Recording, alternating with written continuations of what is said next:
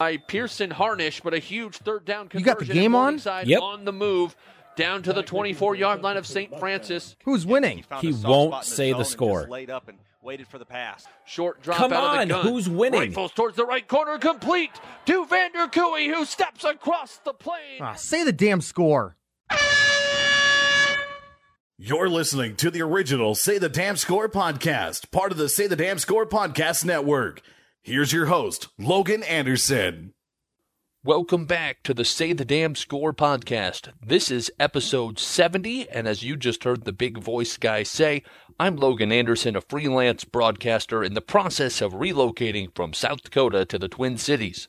The Say the Damn Score podcast is dedicated to the sportscasting industry and sharing stories and advice from sportscasters around the country. I've joked over the last few weeks that I've been both homeless and unemployed as we transition to the Twin Cities, but I'm happy to say that at least the homeless part is about to end.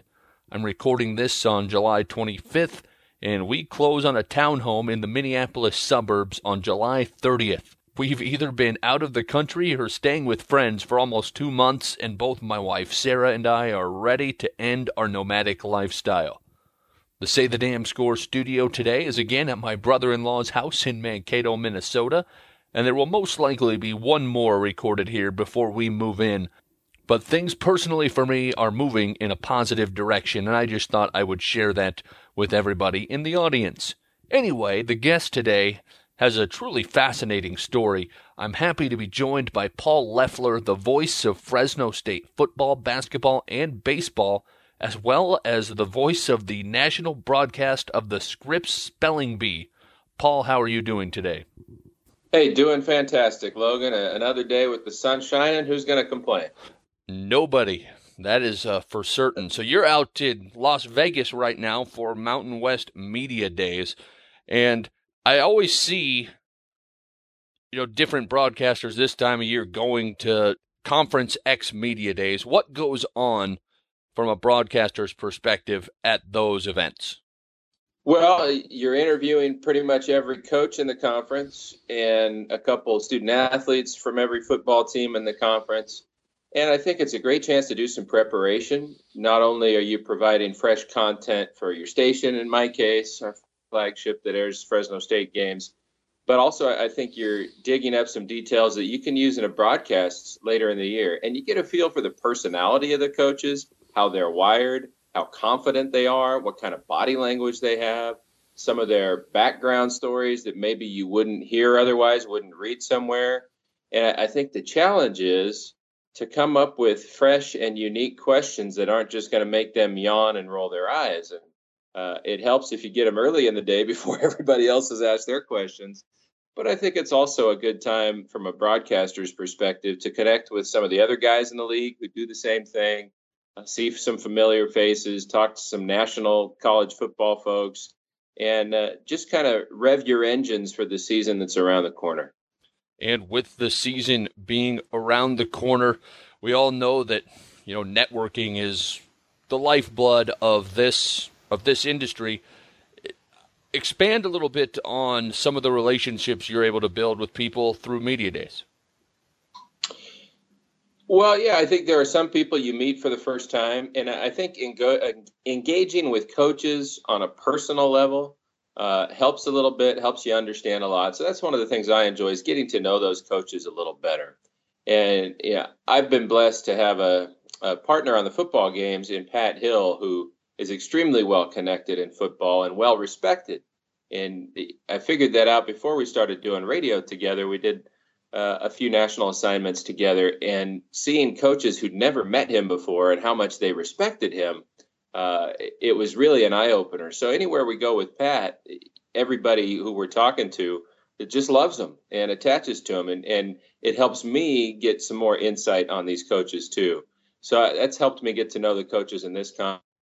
As far as a broadcasting perspective, you get to know these guys during the season. I try to have the opposing team's play-by-play voice on our extended pregame show every week in football season, and you get to know them that way. I think a real good opportunity with the media day idea is to get to know the people from the conference better. From the commissioner on down, these are folks who you're going to rely on all season long for information, for dealing with difficult subjects. And if you have a personal connection with them and they know you and they trust you and they think highly of you, it's going to be a little more comfortable and easier for you in those situations to deal with them. So, and we're fortunate in the Mountain West Conference to have a whole lot of quality people at that Mountain West office in Colorado Springs. And this deal in Vegas each year, I think, just gives you a chance to get to know them better, too. So I read a story that you told your father that the San Francisco 49ers broadcaster was wrong on some information when you were very, very young, like 10 or 12, and that he said, if you think you can do it better, you should be a broadcaster. And from that point on, your path was towards being a broadcaster. Well, that's pretty much true. Yeah, I was about 12 years old, and I do have to make one note. It wasn't the 49ers broadcaster who at the time on the radio was the great Lon Simmons, a Hall of Famer, tremendous man, gentleman I got to know a little better later on, and actually recorded an episode of my World War II show with Lon because he served during the war before becoming a great announcer. So it wasn't Lon Simmons who did a great job of radio play-by-play. It was a network TV game of the 49ers, and that national announcer said something about my team. And in righteous indignation, I said, hey, that guy doesn't know what he's talking about. And after my dad got done laughing, yeah, he did say, well, if you think you can do better, you ought to be a sports announcer. And I don't think I'd ever even considered that possibility that you could do that. So he said, get on your bike. And I said, what does my bike have to do with being a sports announcer? So we get on our bikes, and this is a small town in California, Los Banos, about the time, maybe 12,000 people there. We ride our bike a few blocks away, a gentleman by the name of Richard Rose, who did all the PA announcing in town. And my dad asked him if I could tag along a little bit. He said, yeah, be there Saturday night, bring your binoculars. So I spotted for him for a couple of weeks, and then he pawned off some Pop Warner games on me. And I started announcing the PA of Pop Warner football at 12. And there's kind of a funny story that goes along with that, too. Well, if there's a funny story, we might as well have you tell it. You know, that's a good hosting there, Logan. That's a good follow-up. I always tell people ask me for advice about interviewing or being a good talk show host or anything like that. I said, it's more about listening than it is asking. And the best questions are always follow-up questions. And sometimes if you're not listening, those things go right back at you. So you're jumping on that one, and I'll throw that at you. 12 years old, announcing Pop Warner football. You get done with the first age group, getting ready for the second age group. And this guy comes marching up to a little tiny press box at Lofton Stadium in Los Banos, California. He opens up the door, looks inside. There's only 4 or 5 of us in there. And he looks at every face in the room and then just gets this really perplexed expression on his face. And he says, well, I don't know where she went, but when that girl gets back, tell her she's doing a great job announcing the game. And boy, you talk about never forgetting something. I'll never forget that moment. And of course, as a 12-year-old boy, I was greatly insulted to have been called female, but my voice hadn't changed yet. And some would argue it still hasn't changed all that much. Well, I suppose if you could learn to take that type of criticism at 12, you're ready for the Mountain West at your age now. So that is a fun story. Did you always know from that point on that you wanted to be a sports broadcaster, or did you go through different ideas of what you wanted to do as a professional for your career? You know, it did kind of always stick with me. I love sports. I played every sport my parents would let me. Played basketball and baseball in high school. They wouldn't let me play football. And I look back on that, and I'm a big believer. If there's anything that I've learned in life, it's that God's plans are always better than my plans. And you know, one of those first instances was my parents not letting me play in football. I never would have discovered this chance to announce football. And by my senior year in high school, they let me announce the local games on the radio, which was a blast. And somebody in town said, hey, you ought to look at Syracuse University and all the broadcasters they've produced. And I did. And that was the only school I applied to. I go all the way across the country and had a great experience and met a lot of neat people. And you talk about networking, and that's the number one thing they'll tell you. At the Newhouse School of Public Communications, as Professor Rick Wright used to always say, they'll say it is about network. It's about the people that you know and the connections that you make. And they also teach you a lot of good things. So I had some folks who thought I should be a doctor or go into math or, do this or that. But yeah, I think that's where my heart was. And as I've progressed along the path, I've seen time and time again that God's plans are better than my plans. And my ideas of how it might work out weren't exactly the way it went. but I was more satisfied with the way it ultimately turned out.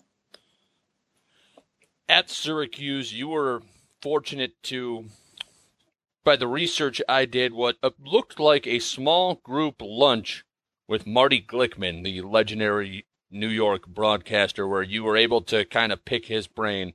And what did you learn from that experience in that lunch? Wow, that's some deep research there, Logan. Nicely pegged. For. Yes, that was a real neat situation and a blessing. David Rubin was the dean of the Newhouse School at the time, and he invited a couple guys from each radio station on campus. And interesting about that is you asked that, I think back, and all four of those guys are still in the industry, which at Syracuse, you get a lot of people who think sportscasting is where they want to go. I have a lot of classmates from that program who are highly successful in other areas now, as lawyers, as political folks, as all kinds of things in our society. But all four of those guys are still working in sports. One of them is Matt Park, who's the voice of the Orange. Another guy is Phil Shaner, who's done a great job with television in Pennsylvania. And then John Bloom, who does a lot of radio work in the Arizona area in Phoenix and is currently the D-League voice for the Phoenix Suns organization. So all four of us had that privilege of sitting down with the great Marty Glickman. And he was up in age. He'd just written a book, which is a great read, by the way, The Fastest Kid on the Block. And it tells the story of his track exploits, how he was kept out of prime position in the 1936 Olympics because of anti-Semitism, how he progressed through Syracuse University as a star athlete. And really, I think maybe young broadcasters today have no idea about this, but Marty created a lot of the lexicon that basketball broadcasters use. Court description, when you talk about the key, that came from Marty Glickman. A lot of things that you hear in radio basketball play-by-play, it's because Marty Glickman had to go where no announcer had gone before. And so to sit down with him and hear some of his stories and see how sincere he was about sharing that. And I've heard since then how he did the same thing with a lot of young announcers in New York. He'd go to Fordham, he'd teach classes there. He really had a heart for people coming up and coming through the industry. And you could see that in that lunch. And I'll never forget one of the things that he said. He talked a lot about describing what you see and making sure that people are getting a visual as they listen on the radio, from the build that a player has to what his hair looks like, to all those fine details. And that was great advice. But he also said, whether you're doing the Super Bowl or the Marbles Championship, which he did, or the National Spelling Bee, you've got to bring the same attention to detail and preparation that you would in any of those events. And I thought that was great advice. And I get kind of a chuckle now thinking back that at the time I thought, the National Spelling Bee would be a pretty cool assignment. And I didn't think that I'd have the privilege of working with all the great people on that show over the years. But Marty Glickman made a strong impression, I'm sure not just on me, but on countless Syracuse University students over the years. How did you get into doing the spelling bee? Because that's one of the things that I certainly have on my list of things to talk about. It's a little out of order, but it's a podcast, so we do what we want. How did you get into doing the spelling bee broadcast on ESPN? Well, my theory is that I must have been the only former spelling bee competitor on television anywhere. And that must be the Venn diagram. I was the only intersection is my guess. But it was a neat thing. It's another one of those instances where I say God's plans were better than my plans. I was doing local television in Fresno, had some chances to maybe move up to a bigger market, and didn't want to leave our family in the area. My wife's family was there. My family was there. And passed on some opportunities. And I remember praying, God, if you want to put me on this kind of stage, then do it your way. And, lo and behold, 2006, I get this call out of the blue. A great guy by the name of Bob Toms. And he says, Paul, my name's Bob. I produce Monday Night Football and Wide World of Sports and Indy 500 and all these things I've watched on TV for years. And he says, we're going to put the National Spelling Bee in prime time on ABC this year. Robin Roberts is our host, but we need a former Spelling Bee person to be the analyst, and we heard you might be good. And Logan, I think I was silent for probably about 5 minutes. That's what it felt like, because in my head, I'm trying to think, which one of my old college roommates is totally trying to prank me right now? There's no way. But it was legit. and Bob was great to work with, and so many tremendous people I've been blessed to work with on that show over more than a decade. A couple of them who are still doing it every year, but in front of the camera and behind the camera, it was really an eye-opener for me to work with people who are really, really good at what they do and who brought that kind of passion that Marty Glickman described. Regardless of your assignment, approach it the same way. And on top of that, it's just fun to see those students year in, year out. They get more and more amazing in what they're able to do and the vast array of knowledge that they have inside their heads. And I'll tell you this, Logan, I mean, I've been privileged to call some pretty exciting ball games, but the energy and the tension and the intensity in the room when you get down to two spellers of the National Spelling Bee, it's hard to beat that. It's hard to find something more intense than those few moments. You said, I must have missed this doing research, you said as a kid, you were part of the Spelling Bee, right? Yes, my 8th grade year, I won a regional qualifying bee to make it to Washington. And thankfully, that was before it was broadcast on national TV. Although a few years into my assignment there, somebody dug up an old video clip of me, not at the microphone, but sitting in the competitor pool on stage. And they surprised me with it on one of the broadcasts. But thankfully, you don't hear that voice I was talking about a little bit and giggle about it. We can still do that to Derek Carr, but that's another story. But yeah, I was in it in 1990, and the way they calculate it now, I finished tied for 13th place. Do you remember the word that got you? You never forget the word that gets you. Every speller will tell you that. And the word was stachyose. It is a sugar derived from the Chinese artichoke. And of course, I didn't know there was such a thing as a Chinese artichoke, and I hadn't studied that word, and I didn't get it right. But you want to give it a try, Logan? On the spot? Stachyose? Oh, let's try it. Stachyose. A Chinese, what's the language of origin? Greek. Good question. S-T-A-C-H-I-O-S. It's a good guess. You got the first 5 letters right. It's S-T-A-C-H-Y-O-S-E. And over the years, the current competitors in that contest will ask me what I got out on. And sometimes when I tell them that's the word, I get a little bit of a sneer. They think that was far too easy a word to go out on. But of course, they'll also tell you, once you go out, you feel like you know the rest of the words for a while until reality sets in. And it was a great experience then. It was really an opportunity to go to Washington, D.C. that I never would have had. Our family didn't have a lot of money. My father was disabled at the time, and in the final runway of his life, he died at 51.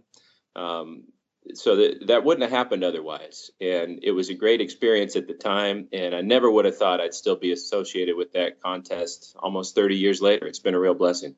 How do you prepare for a spelling bee? I'll tell you, it's they have a great research staff at ESPN. And again, you talk about working with people who are really good at what they do. From the very first year with the ABC folks, they had the researchers who work on figure skating and the Little League World Series. And I'm still in touch with some of those folks. They're really, really talented people. And they would do a lot of the dirty work of compiling biographical information on about 300 competitors. This year, they actually added about 200 more into the mix. So there were more than 500. But they have, who their parents are, what they excel in, awards they've won, if they've been in the competition before, how many times, did they have a brother in the competition, what's their favorite food, what's their favorite book, what words did they get last year? I mean, they're just a fount of information. And my job is to cull that and find the things that are going to be relevant, that might come into play at some time in the competition. And so that's the research you do. But I think the tougher part of that assignment is being able to analyze the words as they come up, because you don't know that ahead of time until that word pops up there. And I think that's the bigger challenge. You have to have all that preparation, just like a football game. There's a lot of stuff that you're going to have that is going to go unused. But being able to bring it in at the right time in that competition with the timing of it, which is probably the biggest challenge of calling that event, the timing of when to talk and when not to, when you don't know when the speller or the pronouncer is going to be talking. But it's a thrill every year. Worked with some really incredible people. and just continually amazed by the future we have in this country with all these bright young minds. I find this utterly fascinating. What do you do? How do you adjust the moment when somebody is eliminated or something negative happens? You know, you want to adjust it, whether you're at the pros, you're in college or high school. You know, you're a little more harsh at different levels of competition. But these are elite competitors, but they're also 10 to 12. How do you, for lack of a better word, deal criticism when they miss the word? Yeah, you know, that's something that I hope that I've gotten better at over the years. I'm sure the first few years I did it, maybe I was not where I needed to be on that threshold. And in your zeal for breaking down the competition, you may be a little too critical of someone. So hopefully over the years, I've been able to get a better feel for that. And it's real easy to root for these kids. So I don't think it comes off as insincere if you stay really positive about what they've done to get to that point. I mean, this competition starts out with over 11 million competitors worldwide, and they're the cream of the crop. So I think staying positive, giving them the benefit of the doubt, maybe pointing out, well, if they had had a little longer to think, they might have considered this. I think that's a way to approach it. But ultimately, I have to explain to the viewer who may never have been in a situation like that what it was that knocked them out and where they maybe could have done better. So ultimately, I do have to be critical, but hopefully constructively critical and encouraging and positive. And one of the neat things of doing that event so many years is seeing those young folks grow up and see the incredible things they're doing now. I mean, you've got some of the top physicists in the world. You've got doctors and lawyers and just about every profession. That's why the pronouncer of that competition, Dr. Jacques Bailey, a great guy, I heard him refer to spelling as a gateway skill. He said, if you put in the preparation and the study that's needed to be successful in that event, you're going to be prepared for just about anything. And, I get a kick out of my best buddy at the B I was in way back in 1990. He and I are both in sports. I do what I do. And he's a fantastic author, worked for the Baseball Hall of Fame for many years, has a new baseball book coming out now. And that's another, I think, side benefit of that situation is being friends with a guy named Eric Enders, who's one of the biggest UTEP minor fans I know, for what that's worth. That is fantastic. We should probably go back to your sportscasting career and get away from the spelling bee, although I could probably talk about an hour and a half just about the spelling bee. But we'll go back to when you were getting out of Syracuse and you got your first job in TV, I believe it's CBS 47. You kind of had a moment where you were disappointed for getting turned down for another job on the East Coast, but now look at it as a blessing in disguise that you got to start your path in Fresno. No question, Logan. Again, it's that theme that I see when I examine it, that God's plans are better than mine. I really did want that job in Syracuse. It was at the local ABC affiliate, the number one station in town. My college roommate, Jeff Rawson, was working there. I'm sure you've seen him on the Today Show since. And so I thought I had an in. You talked about networking. I went over, I interviewed. I thought I had a great chance. But they hired a guy who is more established in town and went there and did a great job. And I wasn't the best candidate. So I graduate and I'm coming back to California and I'm not sure what I'm going to do. And little did I know that the next 3 months were the final 3 months of my dad's life. I mean, he was my hero in so many ways. He was a guy that people would come to figure anything out. He was a welder, had a machine shop, had a few inventions, had this mechanical brain that he could solve just about any problem. And he was also a man of great faith. And that's what inspired me the most in the final 10 years of his life, is he saw skills and ability and strength slowly fade away. His faith only grew stronger, and he inspired a lot of people in the process, including me. And I wouldn't have had those 3 months with him had I been in Syracuse. So that was a huge blessing. And an ongoing blessing. Once I got to Fresno, started working at the CBS affiliate, had a lot of great experiences there as a news reporter, as a producer, doing sports, really got a crash course in the industry and in some of the skills you need, which was beneficial for me. But I also hosted a job on the side, a cable show on Olympic sports at Fresno State. And that was great as a on-ramp into the market to get to. I'd grown up in the market, so there was that, but I didn't know that much about Fresno State track and field or swimming and diving or soccer. And I got to know through that show, and I also got to know my wife, who was working on the show as a Fresno State student, and who I had a small world connection with. My grandfather and her great-grandfather were actually in medical practice together in my hometown, and I'd known her family all these years but never met her. And I wouldn't have met her without that turn of events. And we've been married 18 years, have 2 beautiful daughters. And so there's no question in that case that where I was disappointed not getting the job in Syracuse, ending up in Fresno, and the timing of all of it, God's plan was definitely, without question, way better than mine. You've mentioned the importance of the influence of your father several times, going back to when you say, I think I could be a sportscaster, and he says, get on your bike and go.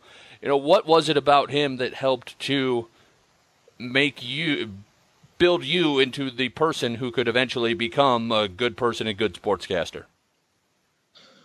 Well, we probably don't have enough time to go through all of it, Logan, but I had phenomenal parents, parents who I think made their priorities very clear, who, I had 3 siblings as well, and they're a big part of this, but our family life, as I look back, was really good for me to help me understand what mattered, that there are things that matter more than money, than a job, than fame, just to understand how fleeting life is, how we have an opportunity in our time on this earth to impact others, to make a difference.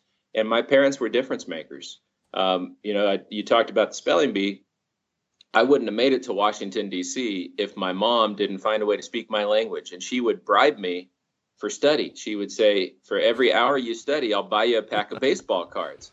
And I mean, you talking about the late 80s, baseball cards were huge, and I was really into it. So that was a no-brainer. And I never would have made it there without, I think, that insight on my mom's part. And my mom, raised 4 kids and even did some homeschooling with some of us for a while my dad was on his way, toward a slow 10-year process toward passing away. So she's a hero in my mind with her strength. And I'm just very thankful that my parents encouraged us, pushed us hard academically, shared their faith in God, and helped us develop our own. And really, I think the bottom line, you go back to that story with get on your bike and go, there was an encouragement there, a constant encouragement that, anything is possible if you believe. And that sounds like a cliche, but in our home, that was a reality. And there's no question in my mind that made a huge difference. And since you got me riffing on my childhood, I'll share one more thing, Logan, that I think has to do with my love for radio. We didn't have a television in my house growing up, as crazy as that sounds. I'd go to my grandpa's to watch games on TV every once in a while. But at home, I listened to a whole lot of radio. So my childhood years, I was listening to Hank Greenwald, one of my favorites, on the radio calling the Giants games. Greg Papa at the time did a phenomenal job with the Warriors on the radio, and guys like Lon Simmons on the 49ers. I mean, those were the voices of my childhood, not to mention the national games. And it was all radio. And today, I think we have a lot of folks growing up, and they don't hear a lot of radio calls. And I think that's changed the radio industry. But I just feel blessed to have heard the guys I heard and get a sense for what a descriptive radio call sounds like by that time in my childhood. And I probably had a keener understanding of it because my folks didn't have a TV in the home. So, it's those little things that sometimes make a big difference. How did you go from CBS 47 to picking up the initial side gig of baseball play-by-play for Fresno State? Well, I'll tell you, that was a neat thing, too, because baseball, I guess, I still play a lot of basketball with my buddies, and I enjoy that. But in high school, baseball is probably my best sport. Our team won a section championship my senior year in high school. Not that I was a big part of it, but baseball is the best radio sport. I always had a love for baseball. And when I was in high school, Fresno State had one of the best teams in the country. I mean, in 1991, they're in the College World Series with the College Player of the Year, Bobby Jones. And that was a big deal to anyone in the San Joaquin Valley. Los Banos is about an hour away from Fresno. So then I end up working in Fresno, and I meet Bob Bennett, the coach who had coached a couple College World Series teams and a number 1 in the nation team. And I covered a few games as a TV guy. And I had a friend. You talked about networking, and I'm understanding some of this because of the questions you're asking here, Logan. I hadn't thought about these things for a long time. But in my college years, I'd use the summers to do internships. And I interned at one summer, I interned at KMBR in San Francisco, powerhouse radio station, and the NBC affiliate in Fresno, KC24, working with a couple local TV guys named Oren Winnick and Paul Swearingen. And when I ended up working in Fresno in TV, Paul Swearingen was still in town. His wife later became the Fresno mayor. Paul and Ashley are good friends to this day. But Paul was doing the Fresno State games on the radio. And he had me come on a couple games with him. And then eventually he asked me to fill in for him for some games. And as it worked out, going into the next year, he was taking a new job, couldn't do the games. And the station was interested in having me do the games. I had to get special permission from my TV bosses to do it.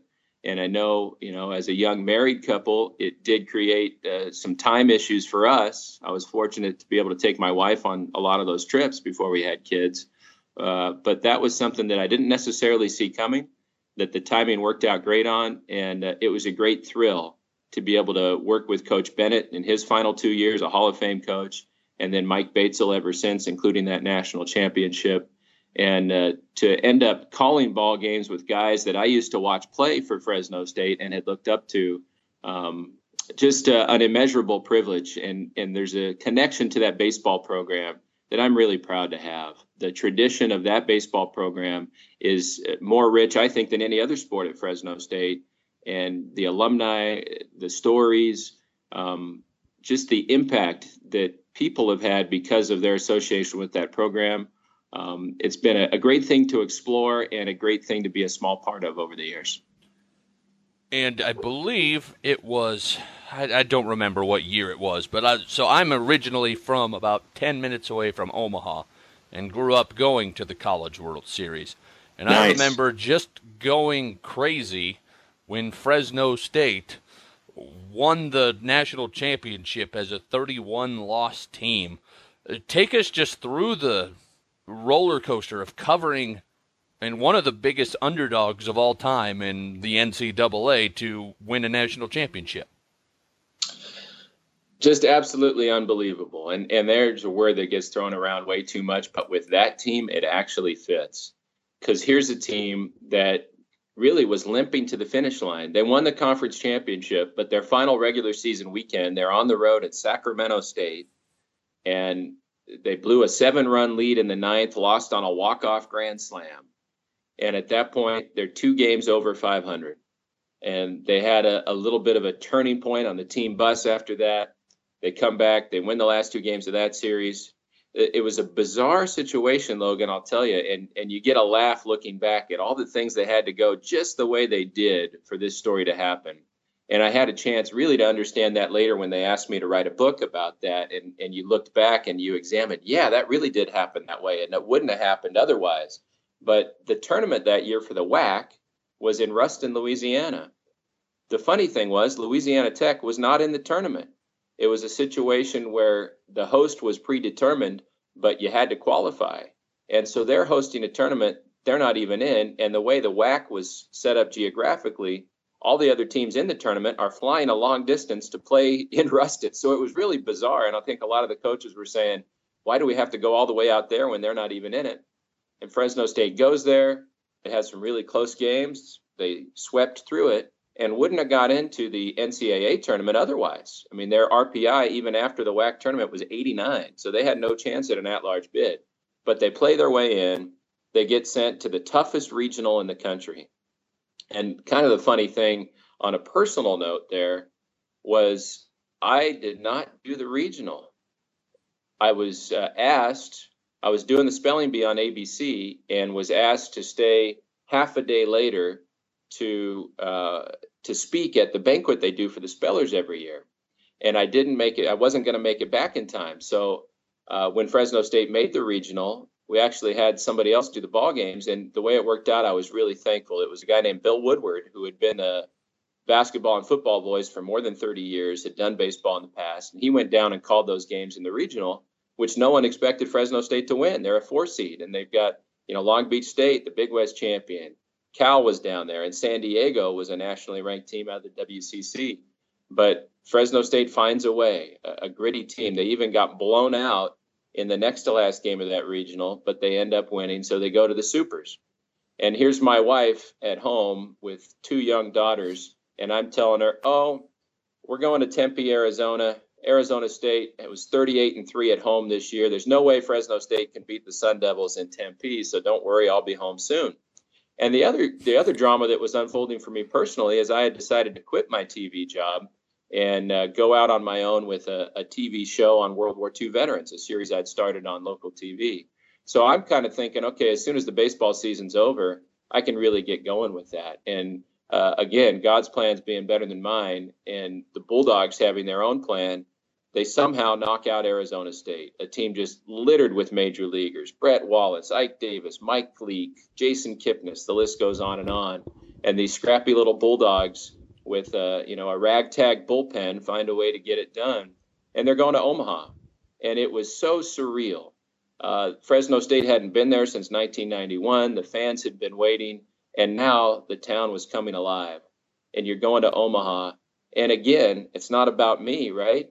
I didn't do the first game in Omaha either. They're playing Rice University, a former conference foe. But I stayed behind because it was my grandfather's funeral. He was another hero to me, a decorated World War II veteran, received a Silver Star for rescuing 26 guys from burning tanks. And I had to stay home for that. Again, never expecting Fresno State would be in the College World Series. So I swooped in and took over after one game. And again, the great Bill Woodward got to do that game.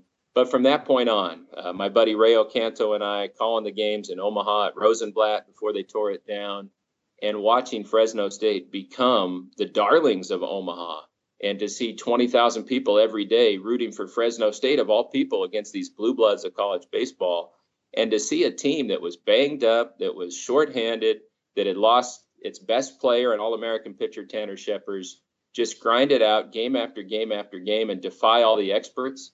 It's one of those stories I think has inspired countless people, because it is the ultimate anything is possible moment. And you can make it happen, and that team did. The College World Series in Omaha is the best sporting event that nobody knows about. It really is, especially when it used to be at Rosenblatt, like you said. I love the atmosphere there. What was your take on it? Incredible atmosphere, and the people of Omaha are so neat. One of the cool experiences I had, which I wrote about a little bit in the book, but I actually found myself in the Little Italy section of Omaha, where they have the cobblestone streets and they have a little Italian bakery called Orsi's. And I was there to interview the guy who founded it, who had been a prisoner of war in World War II, Claudio Orsi. But I am talking to some of the folks, and I didn't have a rental car that week, so I'm walking everywhere. I get to talking to one of his top guys, and he takes me back into their kitchen, and he shows me on the wall, they've got a whiteboard, and every single employee is in a pool for the College World Series, and they've got the team they picked and all that. And this guy was so excited because he had Fresno State. He ended up giving me a ride back to the hotel after that. Such a kind guy. But, wherever you'd go, going to church there in Omaha with one of the Fresno State players and having the pastor engage him. And she was a North Carolina grad, and she was rooting for Fresno State against her alma mater because she had met this guy. Just going anywhere around the city and seeing what a big deal this was, and seeing how Fresno State had become America's team. And then later on, hearing the stories from, folks back home and how they experienced it. But that energy at Omaha, college baseball usually isn't played in front of that many people. It's that time of year. The weather can be crazy. A tornado can roll in. A big rainstorm can come in. It can be really hot, and the ball's just flying everywhere. And there was one game, the second game of the championship series against Georgia, ended up 19-10. So it was that era of college baseball, and it was just a lot of fun. And to see those players step up to the moment, play so loose and free, and do what nobody thought they could do, because why not? We're here. Let's win it all.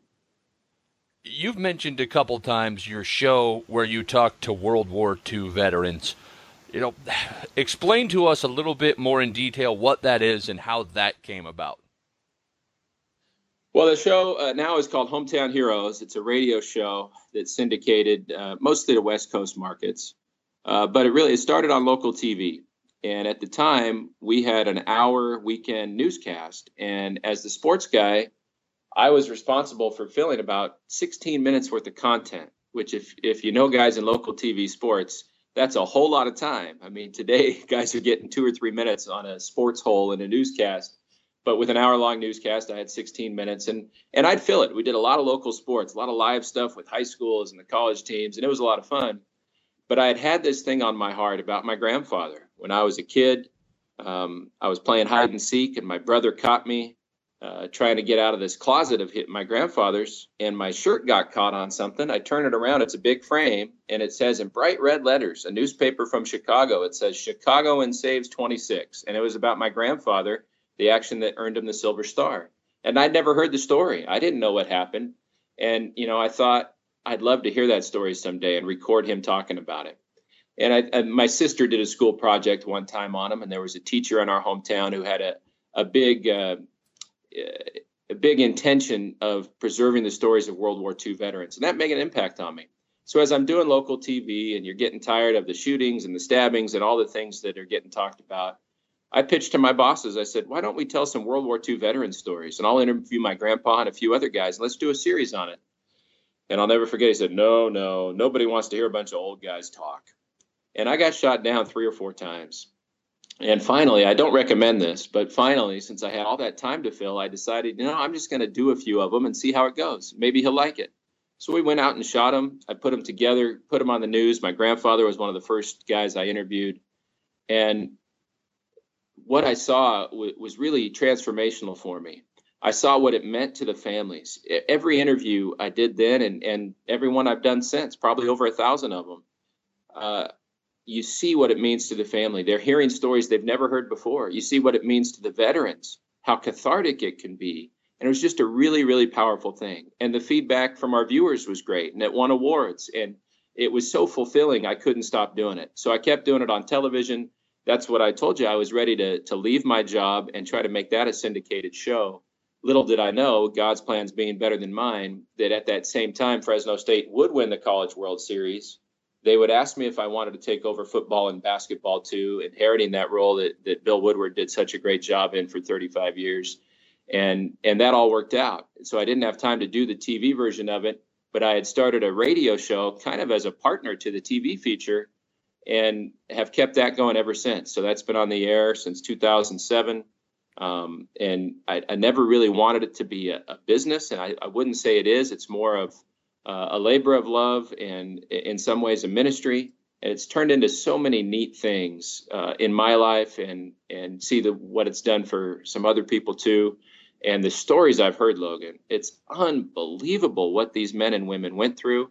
And it's been kind of satisfying, too, having that sports eye to be able to intersect with a few sports figures, too, who were part of World War II, who their lives were interrupted, too, and their destinies were changed. And just the privilege of meeting all those people, of understanding what they did, of knowing that freedom isn't free and these folks paid the price for the rest of us. It's just been really informative and life-changing. And that's why I keep doing it. On this show, we've talked with broadcasters about interviewing, tough coaches at times, and to talk to World War II veterans about their stories.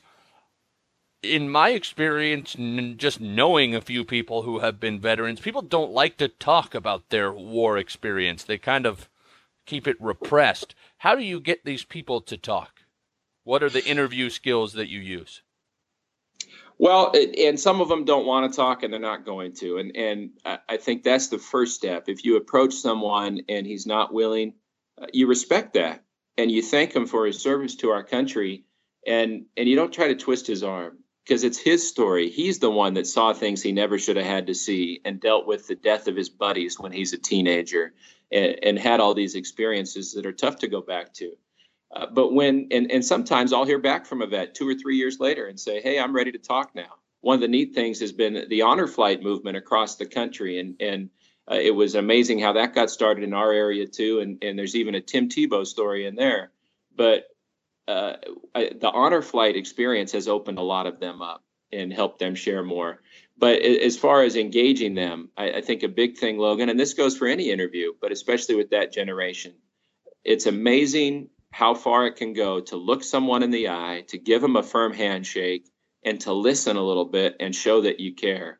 And I think when they know that you're sincere, that you're genuinely interested in what they did and that you're appreciative of the sacrifices they made, I think it becomes easier and easier for them to engage and open up. And I know there's a lot of veterans who I spent an hour or two with and tried, and I probably didn't come close to scratching the surface of everything they really did.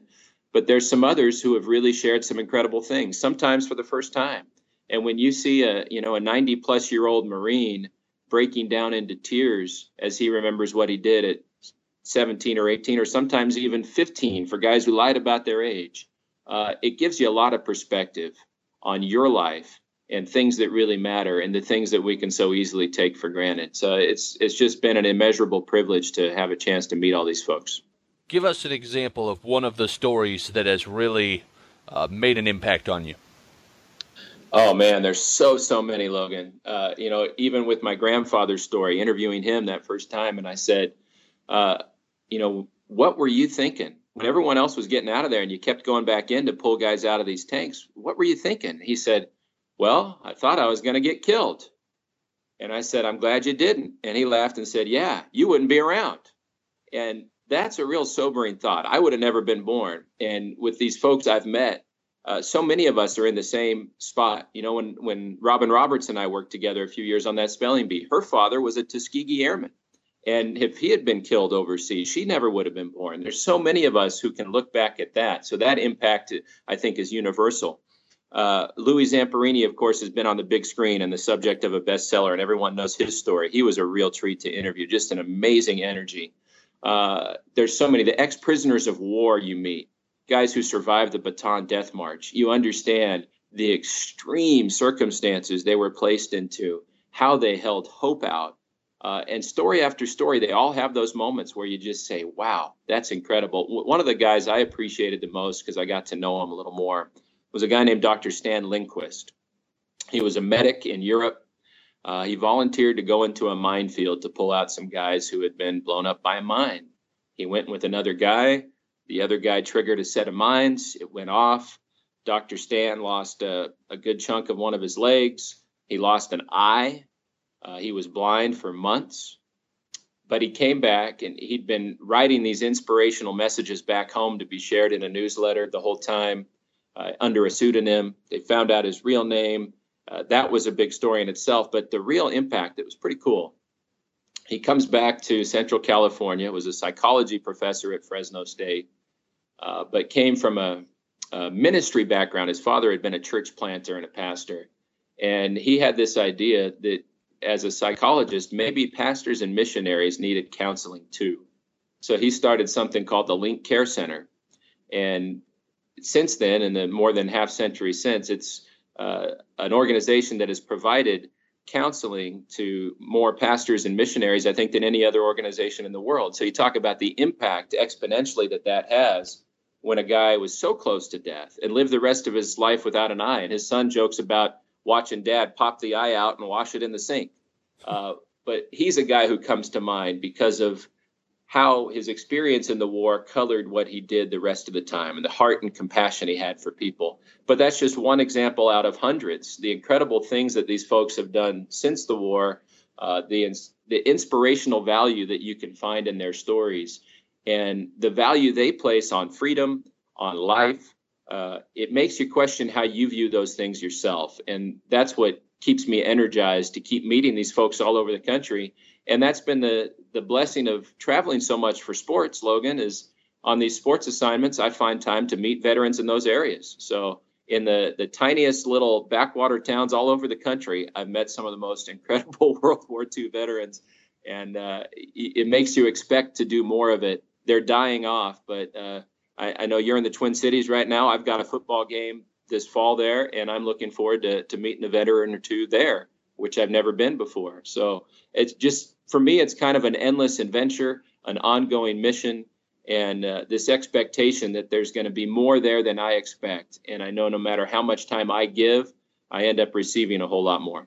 So what are your thoughts then on people using war terminology in a sports setting in their broadcast, like saying these two teams are going to war. I know I personally try to avoid that, but a lot of people use it. What are your thoughts? Yeah, I think I've become more sensitive to that because of all the veterans that I've met and understanding that the veterans today coming home with PTSD and what they go through. And it's the same thing our vets were going through 70 years ago. They just didn't talk about it the same way. So, yeah, being a little more sensitive to that. I probably don't use it as much, but what I will do is make parallels.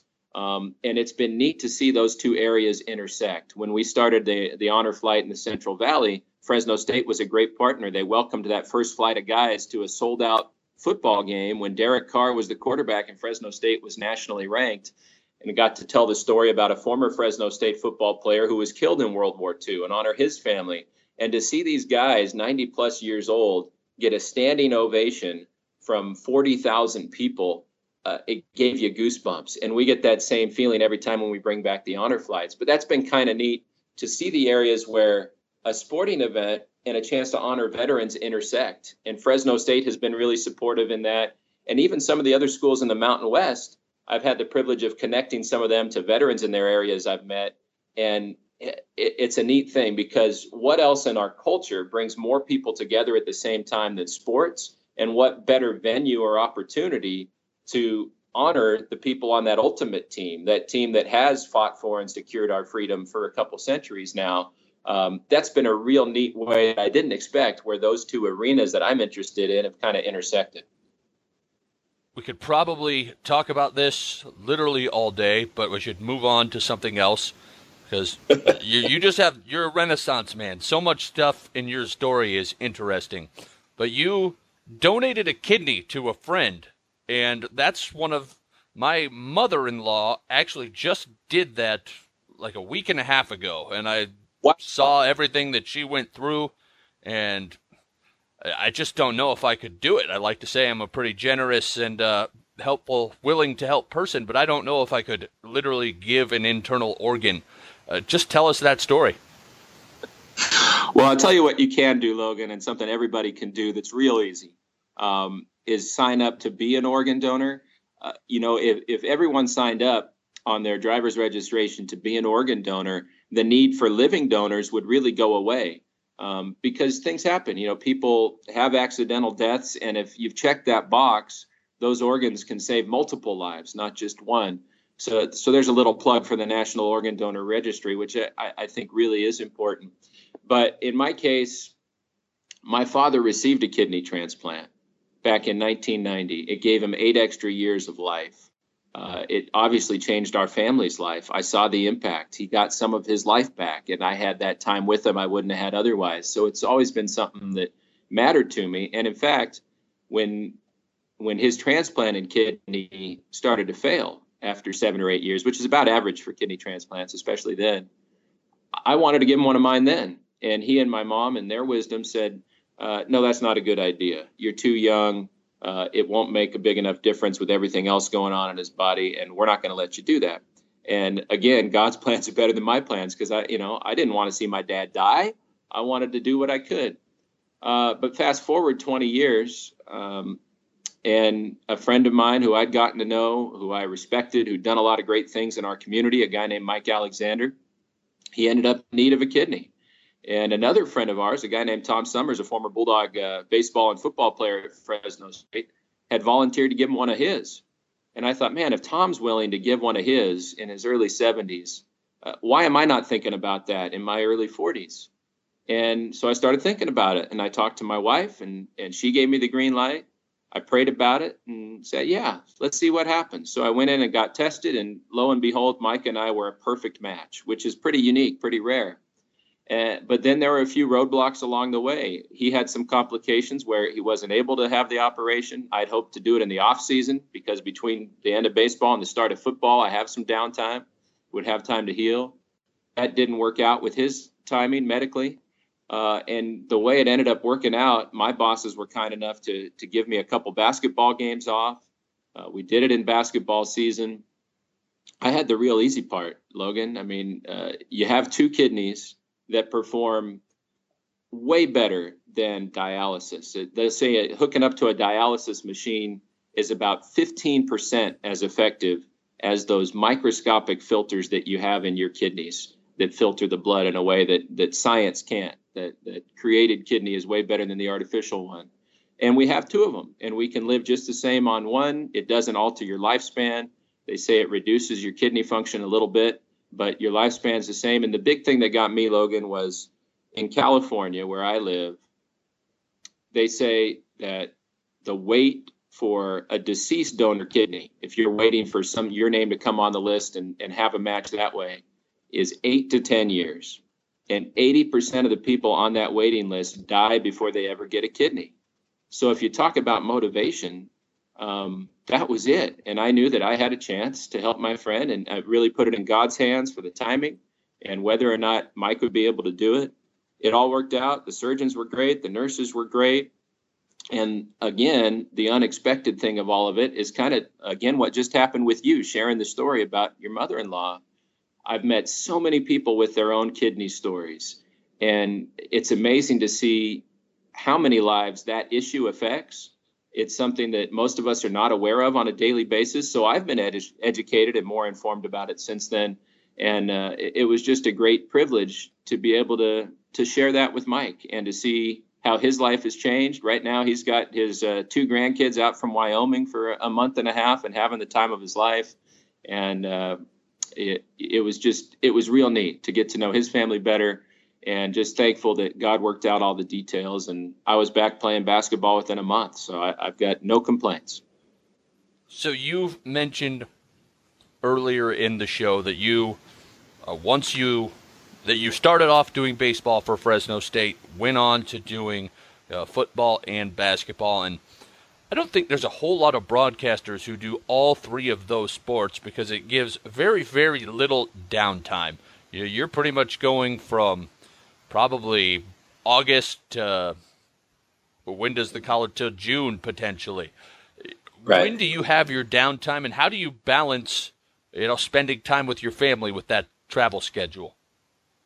That's a good question, Logan, and I think that's an important question for any broadcaster to consider. I mean, everybody's priorities are different, but I have a real clear understanding of what I hope my priorities are. And I remember back in Syracuse, Bob Costas comes to campus and speaks, and people are raising their hands and asking their questions. And that was the question I asked him at the time, kind of the question that you just asked me, because, at the end of the day, how many games I call and the people I get to meet, that's not going to matter nearly as much as the kind of husband I am and the kind of father I am. And I want my family to be a priority, to be the priority right after my faith in God. And I feel really blessed. I feel, Logan, like I have the best job in the country for me, for the way I'm wired, for where I want to be, for how I want to spend my time. I really feel like I have the ideal job right now.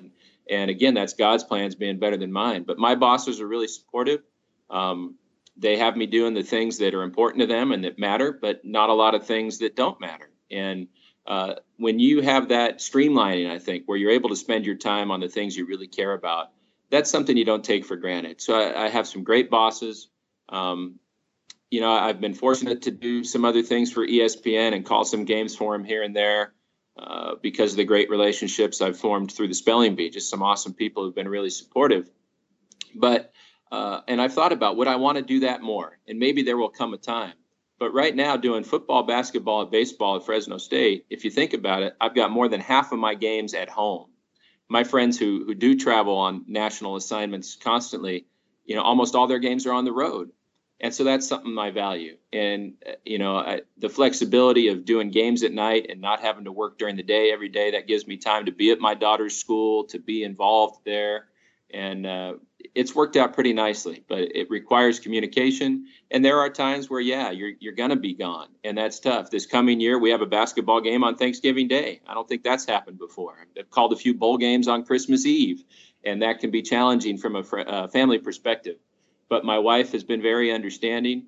I try to take my kids on some road trips every year and open their eyes to some other places and situations.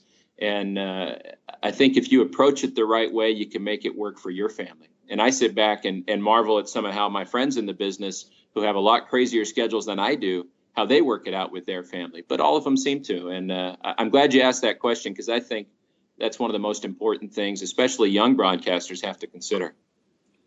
You've also mentioned a lot that obviously your faith is very, very important to you.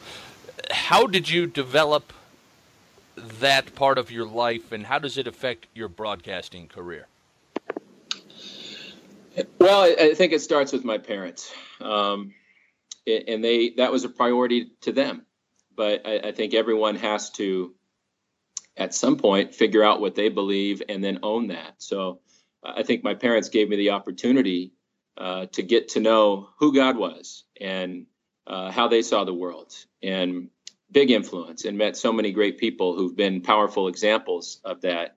And, you know, you don't have to hit people over the head with your faith all the time. I think you can understand that people have different perspectives, but the core of the Christian faith is to love God and love your neighbor as yourself. So you have an opportunity every day in sportscasting to meet people, and how you treat them makes a difference. So if you show the same respect to everyone that you come in contact with, and you really try to put them first, ultimately, I think that's going to be the most powerfully persuasive example of what Christianity could be. So that doesn't mean you have to go around quoting Bible verses all the time, which I might do to friends if they need encouragement, and I do that often.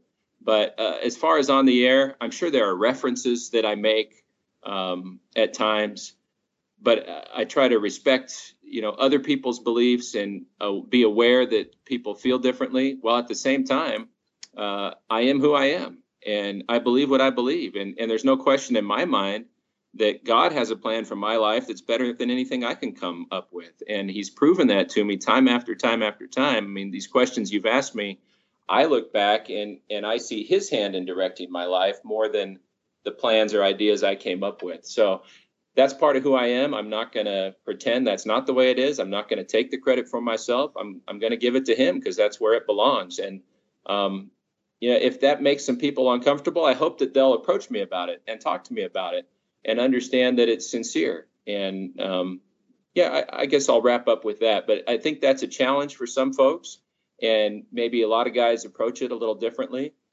But ultimately, I think it's about an integrated person. And if you really believe something strongly, that's part of who you are, and it's going to affect everything you do. So that's certainly my case. All right, so we'll finish up with some of the questions that I ask just about everybody on this podcast. The ones that I particularly enjoy are, what are some of your broadcast horror stories where something went horribly wrong during a broadcast with equipment or location, or it could be literally anything that was mortifying at the moment, but you just laugh at now? Oh, boy. How much time do you have, Logan? And that's going to happen. I'm homeless and unemployed. I have nothing but time. Those things are inevitable. They're going to happen. And I'm sure there's a lot more than I'm even bringing to mind right now, because I probably blocked some of them out. I remember a TV live shot early in my career. There had been actually a minor league hockey game in Fresno where one of the players, you believe it or not, one of the players from the visiting team, I believe from Alaska, had called the police department and pressed assault charges against one of the Fresno players for a hockey fight. And so this was a big story. And I actually had to stay up late and get up early and go out and do a live morning show hit. I forget if it was outside the jail or where, about this story.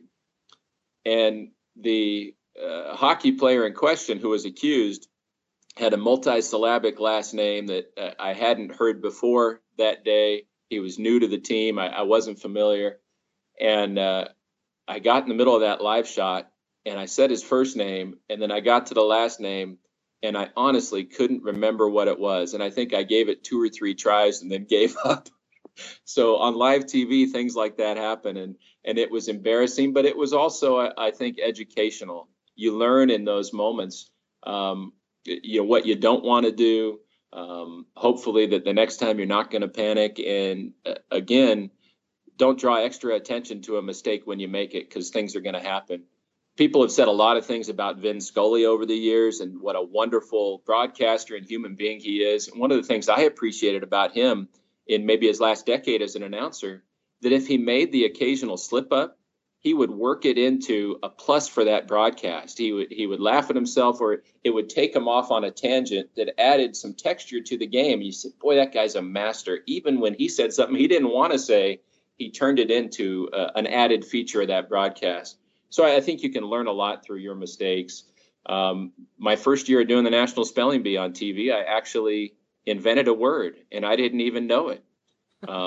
I found out from a newspaper column that someone sent me that when they had a dispute and they were looking at the dictionary, I actually said they were examining the dictionary. And that word is not in the dictionary. And I hadn't even been aware that I said it until they pointed it out. So I guess there's a case for listening back to your work and watching it back. But I'm sure there's a million other mistakes that I've made, but hopefully I've learned from them, and you can look back and laugh a little bit about it now. You know, you mentioned you can listen back and get better. What do you do at this stage of your career as a pretty accomplished broadcaster to continue to improve? Well, I think, preparation is so important, especially in the sport of football, because there's so many players and there's so much history with all these teams. So I think I'm constantly trying to find other ways that I can prepare to maybe add a different layer of detail, to maybe distinguish yourself. I'm sure a lot of guys do this, but one thing I take pride in is finding out the high school mascots for everybody on these teams, because sometimes there are some really colorful mascots out there that you'd never hear about. I mean, there's a high school in Washington State called the Papermakers. What's the story with that? And if you Google that, you'll see the image of that actual mascot. It's pretty colorful. And that, I think, just adds a little extra texture in a broadcast that maybe not everybody would do. And if there's someone listening from that place, all of a sudden they're fired up. They're like, wow, he knows my high school mascot. So there's probably a lot of guys who do that, but that's one example of trying to find something else. One thing that I think that's helped me at Fresno State, we started a feature many years ago. Again, I'm sure a lot of people do this, but this date in Bulldog football history. And you go back, to the 60s, the 50s, the 40s, the 20s, and you find out some incredible stories, how different the sport was, how different the world was. And there's always details there you never would have imagined. So that's been a fun thing. And I think just listening back, because I'm sure some of your other guests have, about the level of description. Did you say the play the way that you really should have said it? Did you miss a detail? How was your energy level? When I've done some national stuff, a mentor of mine, Ed Placey at ESPN, one of the things he tells me is announce angry. He thinks I sound too nice sometimes, and maybe that's the baseball in me. But if I'm on a football game, he wants a little more of an edge there. So he'll say announce angry. So I listen back to see how enthusiastic I am or how fired up I am, and am I bringing the appropriate level of energy to the play. So I think you can always stay on top of those things. And if you're not listening to yourself, you're not going to have that gauge and that feel. So I think that's a real important thing to do.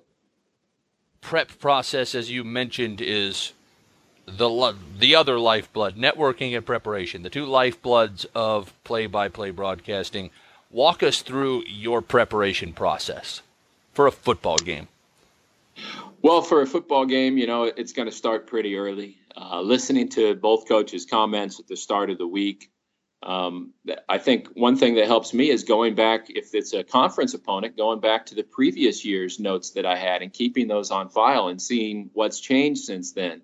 There might be some bio nuggets you can pull over. It's important to read through those thick releases you get from every program, because the sports information directors put a lot of time and effort into that, and there's always something you can glean there. And, if you're not taking advantage of that stuff, you're really insulting them. So I think that's an important thing. And then I think, kind of like we were talking about with listening and asking good follow-up questions, I think finding those details within a team that makes you ask a question of yourself. If you're reading through a coach's bio and you see that he played, 6-man football in South Dakota, there's probably a story there that's going to come into play. So what can you dig up about that? So pretty much through the week, I'm working on my board. I'm making sure I know the pronunciations. On game day, I'm going to go back over that with the SID, or probably more often the actual announcer for that team, who has to say that name on a daily basis. I think those things are important. And one thing that I've learned over the years is to stay up on the rules. And that should be 101, I think, for all of us. But every year before the season starts, I try to open up that rule book and look back through it and make sure I'm not going to be caught off guard in a game by a situation that I didn't anticipate. So I think that's an area of growth for a lot of us to stay on top of that. And aside from that, I think one thing that sometimes we forget about, so much attention is given to stats and having everything at your fingertips. But what about your camaraderie on a broadcast, the chemistry you're going to have, and what kind of time investment do you place on spending some of that time with your color analyst, with your sideline guy, and just making sure you're on the same page and have a plan of attack and have a rapport with them? I think for the listener, that makes such a difference. It's a much more enjoyable broadcast to listen to when those 2 or 3 guys are working in unison, as opposed to 3 guys with their own separate ideas. I want to follow up on that because you've worked with a large number of color analysts. What is the fastest way to build? Well, obviously there's no fast way to build chemistry, but what's the fastest way to be able to fake chemistry in a initial setting of the first time that you meet a color commentator? Well, I don't know if you can fake it too much. I do think you have to be resilient. I mean, especially when you're working with someone for the first time, there are going to be things that happen. There are going to be times where maybe you talk over each other or you try to set them up and they're not ready to jump in. I think you have to let those things roll off your back and maybe make a mental note. Hey, later, let's circle back to that so we can talk about it and figure out how we're going to handle it next time. But I think just getting to know people, again, when you asked about the World War II veterans, looking somebody in the eye, giving them a firm handshake and listening a little bit to show that sincerity, to understand that you care and try to understand the world through their eyes. I think when someone knows that you get it, that you get them, that you have an idea of maybe what they've been through in their life, the investment that they've made, the experiences that they've had, I think that goes a long way toward working together as a team. And I have worked with a lot of analysts. It's been a real blessing. And even, on that spelling bee deal, I've worked with a lot of hosts, and it's the same thing, whether it's Robin Roberts or Tom Bergeron or, Sage Steele, Kevin Nagandi, all these folks, they're all different personalities. They're all wired a little differently. So that time off camera to get to know them, to get a feel for their timing, for their energy, for how they're wired, I think that's going to make you work better together. So it's just people skills, really, Logan. It's anything you'd use in any profession in everyday life that maybe we take for granted or maybe seems a little too simplistic. In my experience, those are the things. It's being genuine and sincere that's going to lead to better chemistry on the air. If you have a day off or a bye week and you want to tune into a broadcast, who are your favorite broadcasters to listen to, both on a national level and at a more local, regional level around Fresno below the radar? Yeah, there's so many people that come to mind when you ask that. And in this day and age, I mean, you can hear so many different guys because of the internet or satellite radio and all those things. The guys I grew up with were great. California, has been a gold mine for radio talent. I heard Vin Scully and Chick Hearn growing up. Hank Greenwald was my favorite with the Giants. I mentioned Greg Papa and Lon Simmons. I'll never forget Lon's call of Steve Young's rumbling and stumbling touchdown run against the Vikings. So many memories come to mind. But these days, one of the guys that I enjoy listening to, and he doesn't do it like everybody else. And I think that's an important thing today, is to be yourself, to not be a cookie cutter and try to sound like everyone else and say everything everyone else says. I'll tell you, Ted Leitner, who does the football and basketball games for San Diego State and a longtime voice of the Padres, he has a really unique style that I think in broadcasting school somebody might bristle at. But if you listen to Ted, he's really, really entertaining. And so I get a kick out of listening to Ted, and he has an unbridled passion and an exuberance that is hard to match. So I get a kick out of that. There are other guys in this conference over the years that I've really appreciated getting to know, and I admire their work. Guys like Ryan Radke, who was at Nevada, Rob Portnoy, who's at New Mexico now. The San Francisco Giants have a great broadcast crew. Dave Fleming is a friend from way back, and so proud of the career he's had. And he's a great example to a lot of young broadcasters, and he's really smooth on the air. as far as bringing excitement to a baseball game. Very few are better than John Miller at that. And you never know what's going to happen there. So that's been a kick. But I could go on and on and on. I mentioned Hank Greenwald, who was a mentor, who has become a good friend, and his son Doug is doing AAA in Fresno, has for many years. And you never know what you might hear from a Doug Greenwald broadcast. So I enjoy that. But there are countless guys, Logan, and that's what's neat about this industry. So many people approach it in different ways, but they have a passion for it. They invest their time and energy in it. They bring their uniqueness to it, and that's what I like to listen to. All right, before we send you on your way, I just wanted to, I wanted to give you an opportunity to give your Hometown Heroes show a little bit of a plug. Where would they be able to find it, either on the air or online?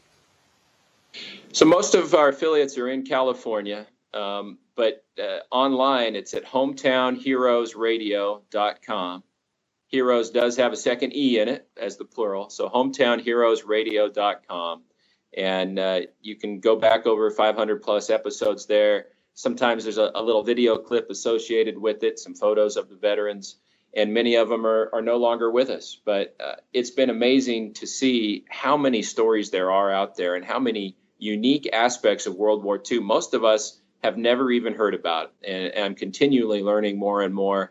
And the bottom line, the big thing is just meeting incredible people who have done just sometimes ridiculous and really remarkable things for the sake of our freedom. So from that perspective, I'm looking forward to meeting a lot more of them over the years. And the more we can tell these stories, Logan, I know it's about 70 plus years ago. It's way deep in the past. But what I've seen is that it can also impact our future. It can change our perspective. It can inspire us. So my hope is that the more people who hear these stories, the more we'll consider how we look at the world, how we examine our freedom, how we look at life. And so if people want to check that out and get a feel for it, hometownheroesradio.com. All right. And if anybody wanted to reach out to you, how would they do that? Well, my website, that website has my email on it. You can contact me through there. I'm also on Twitter. It's P356 Leffler, Loeffler. And I always enjoy hearing from people. And that's, you talk about Hometown Heroes, that's where all the ideas come from. They come from the listeners. I mean, I get emails and phone calls. They say, you need to go talk to this person. And I've met so many incredible people as a result of it. So I love those kind of emails and those contacts. And even in the broadcasting world, great to see folks develop their skills and grow and progress in this industry. And I love the camaraderie of it. It can be such a competitive and cutthroat thing. But I think we're all better off when we root for each other and when we're excited about the opportunities that other broadcasters get. And it's been neat to see those opportunities arise for a lot of friends over the years. Once again, we are visiting with Paul Leffler on the Say the Damn Score podcast. He is the voice of Fresno State football, basketball, and baseball, and the spelling bee. And Paul, thanks so much for coming on. Good deal, Logan. Enjoyed it a lot, and best of luck to you. Thanks for tuning in to the Say the Damn Score podcast. Please subscribe to the show by going to saythedamnscore.com and clicking the big subscribe button at the top of the page. I also value your feedback in any form through iTunes reviews, emails to saythedamnscore@gmail.com, or on the social media platform of your choice. Also reach out to the guests via social media that come on this show. They love to hear feedback as well. Thanks again for listening, and the next time you're on the air, remember to say the damn score just a little bit more.